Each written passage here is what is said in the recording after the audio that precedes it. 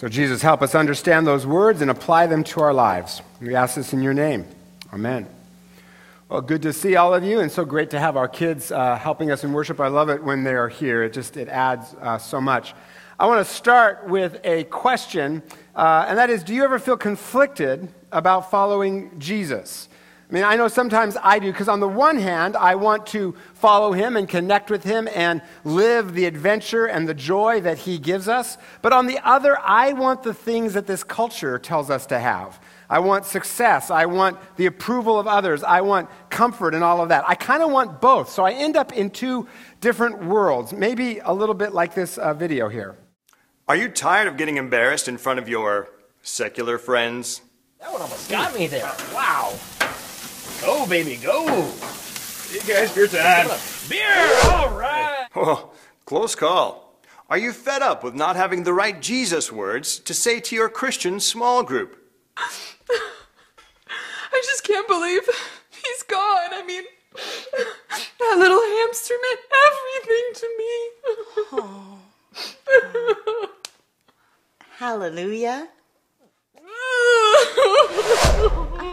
That was ugly. Sounds like they could use convenient Christianity.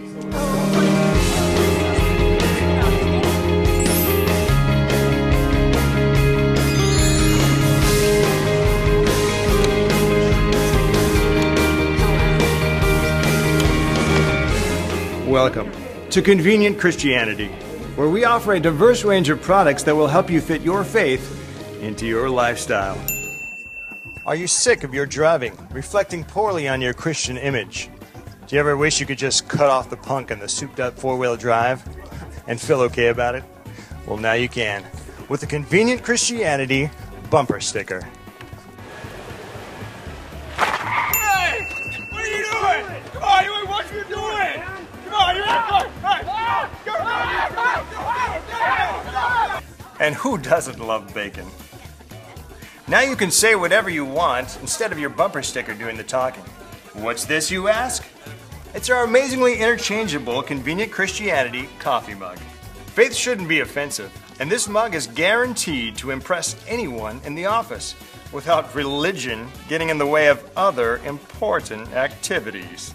Well, I gotta get going, but thank you so much for the testimony, and you have a blessed day. No, you're a blessing, brother.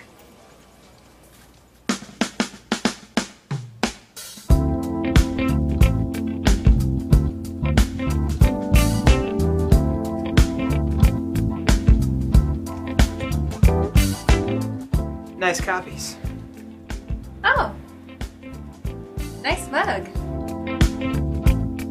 We're just here to make your life as a believer a little easier. And something that I think everyone needs in their arsenal is the Convenient Christianity Phrase Finder. It's perfect for those awkward moments in your small group when you just can't come up with the right Christian lingo. I wrestled with the temptation, but then the Lord blessed me with the riches of his blessings. This is a total God thing, because I see your fruit and speak hallelujahs over your witness and testimony, and in fellowship I say bless your heart. Amen. It also comes with Australian and British inflections, because let's face it, a word of the Lord just isn't as powerful without an accent. If you're interested in ordering any of our fantastic products, operators are standing by. Just call 1-800-MY-FAITH. That's 1-800-MY-FAITH. But wait, act now and you'll receive a special discount of 7 times 7% off of your first order. So whatever situation you're in, we're here to make sure you fit in conveniently. Don't let your faith rule you. Choose Convenient Christianity, where God fits into your lifestyle.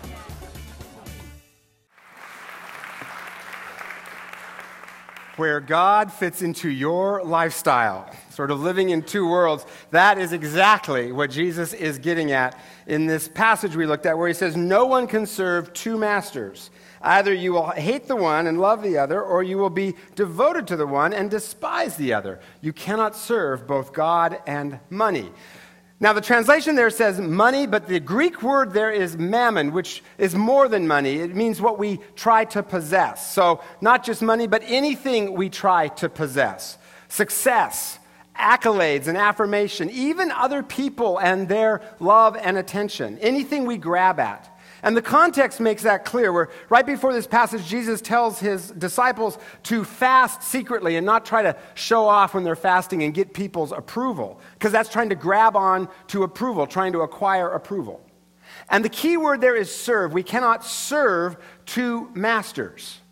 It can be very good to have money or success or accolades. Those are good things. But if our goal is to acquire them, then we become convenient Christians, kind of serving two different masters. We try to grab onto these things, but they actually end up grabbing onto us. Whether it's money or success or affirmation, whatever it is, we try to get those things. They actually begin to master us. And we end up in two different worlds, sitting on the fence between sort of grabbing at the stuff of this world and following Jesus. And the problem with sitting on the fence is it hurts, right? All those posts sticking into you, right? It's the worst of both worlds. All the guilt and obligation of religion without any of the fun of sinning. It's terrible.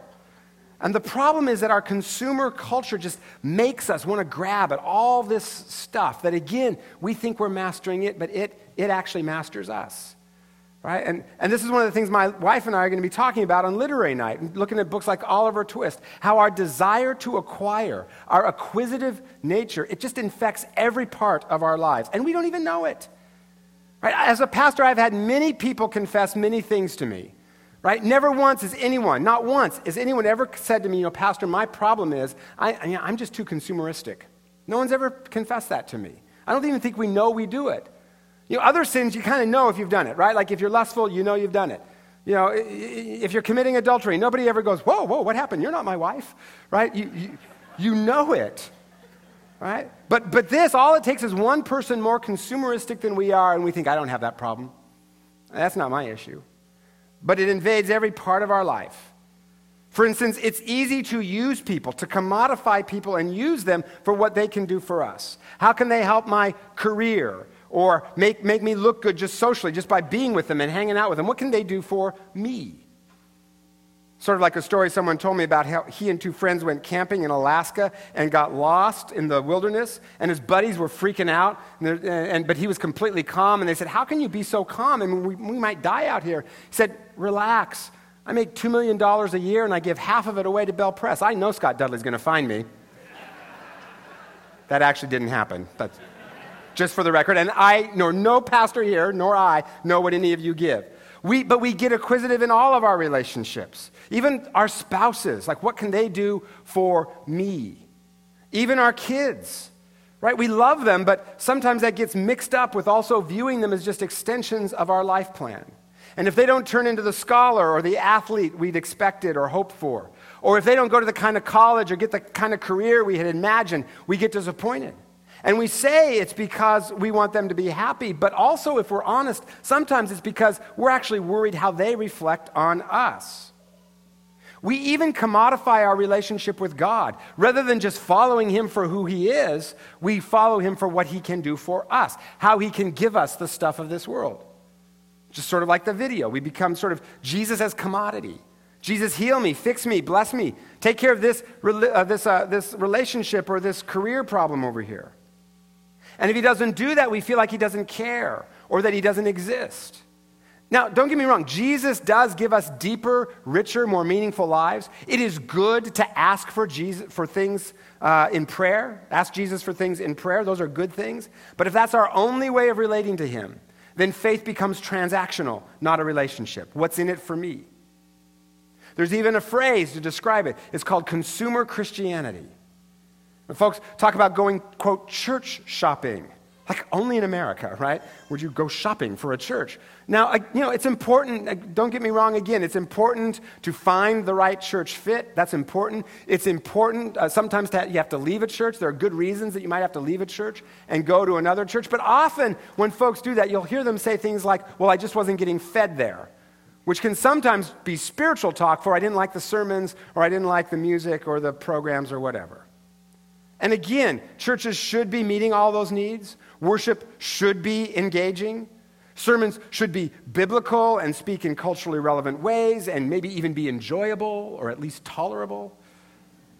But if we only come with the attitude of what can I get out of church rather than I'm here to at least for 1 hour out of my week focus on something other than me and my wants, get out of myself and focus on Jesus. If we don't come with that attitude, church is going to disappoint because something's not going to be to our liking. I remember one time before I was a pastor being in church and I didn't like the music that day and I was making snarky comments about it to my wife. And right then I noticed while we were singing a man with his hands up weeping, clearly connecting with God. And I thought, here I am because of my consumer Christian mentality. Am I getting what I want? I'm missing out on a chance to connect with God. I'm so focused on what I'm not getting that I miss what I actually could be getting if I just stopped thinking about what I was supposedly not getting. That song we sang, I think is so, earlier, is so important. It's such a great prayer. In the morning when I rise, give me Jesus. You can have all this world. Take it. Doesn't compare.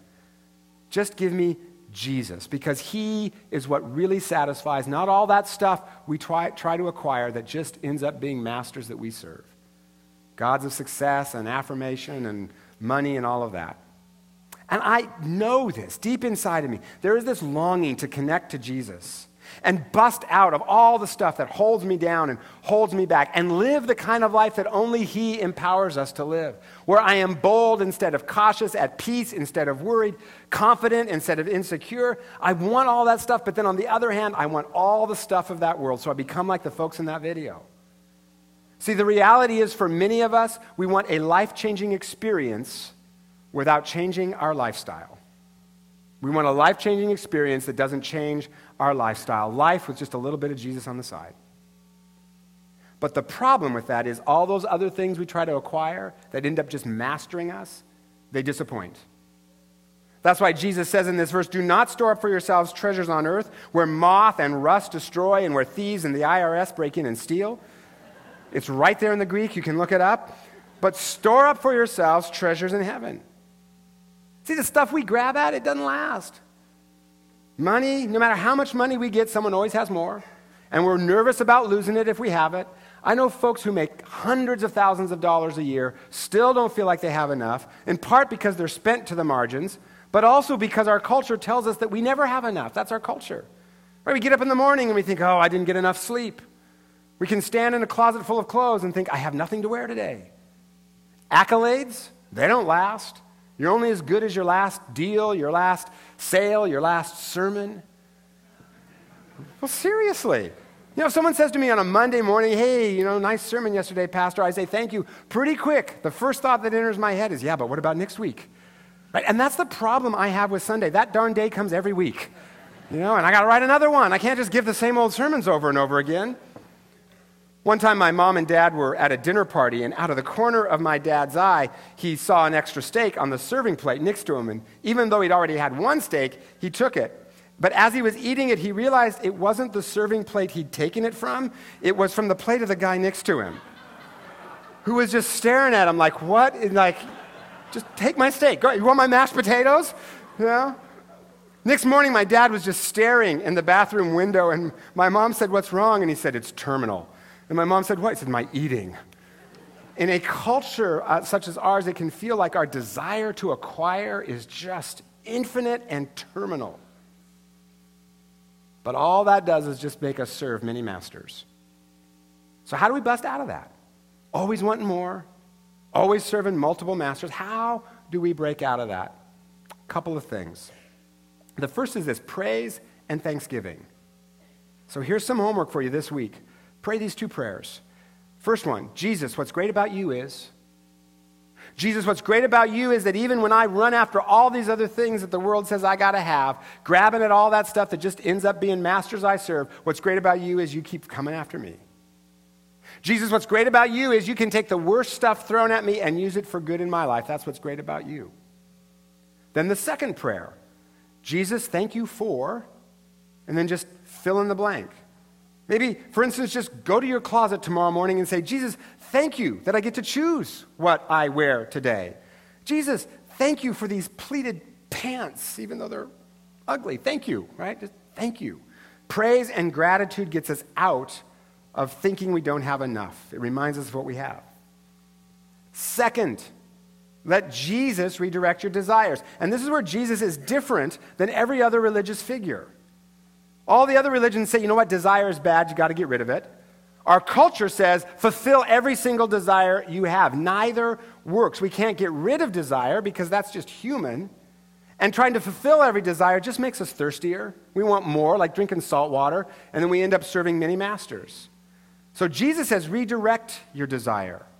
Where your treasure is, there your heart will also be. In other words, what we invest in is what we love. That's where our heart goes. Anyone who owns stock knows this principle, right? You invest in, hey, that's the stock I kind of pay attention to. So invest in things that last, that matter. See, Jesus doesn't squash desire like every other religion. Jesus elevates it.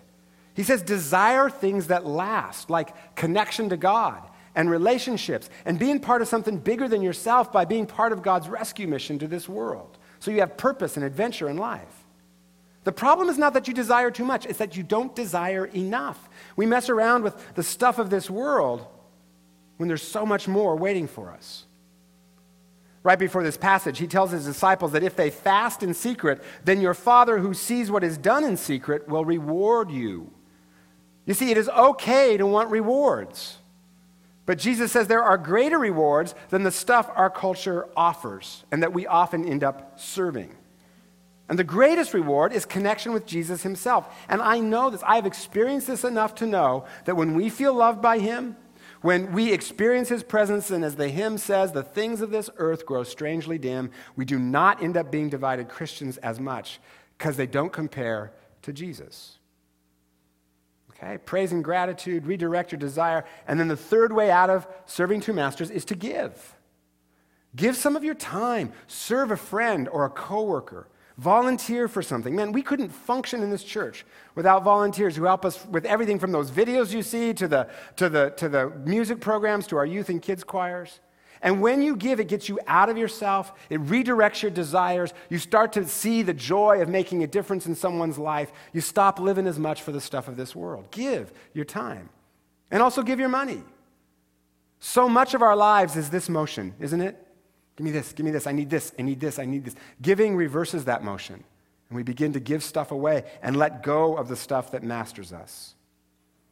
That's why in the Bible, God says to give at least 10% of what we earn to the local faith community you're a part of. It's called a tithe. And the Bible is crystal clear. The first 10% goes to your church. And I've put some scriptures in the bulletin that say that. You can take them home and argue with them if you'd like. And I think part of the reason he says give it to the church is because then we really let go. Right? Let the elders decide how it gets spent rather than try to hang on to it by controlling where it goes. And when we can really let go of our money, you know what, guys? We can let go of all the other stuff that masters us, all those other masters we serve. We can let go of accolades and success and even trying to get other people to do what we need for us, right? We can start to let go of everything. Now, for a lot of us, myself included, 10% is not enough. That doesn't change our lifestyle, which doesn't help me desire less. So my wife and I give 10% here and over above that to other Christian organizations.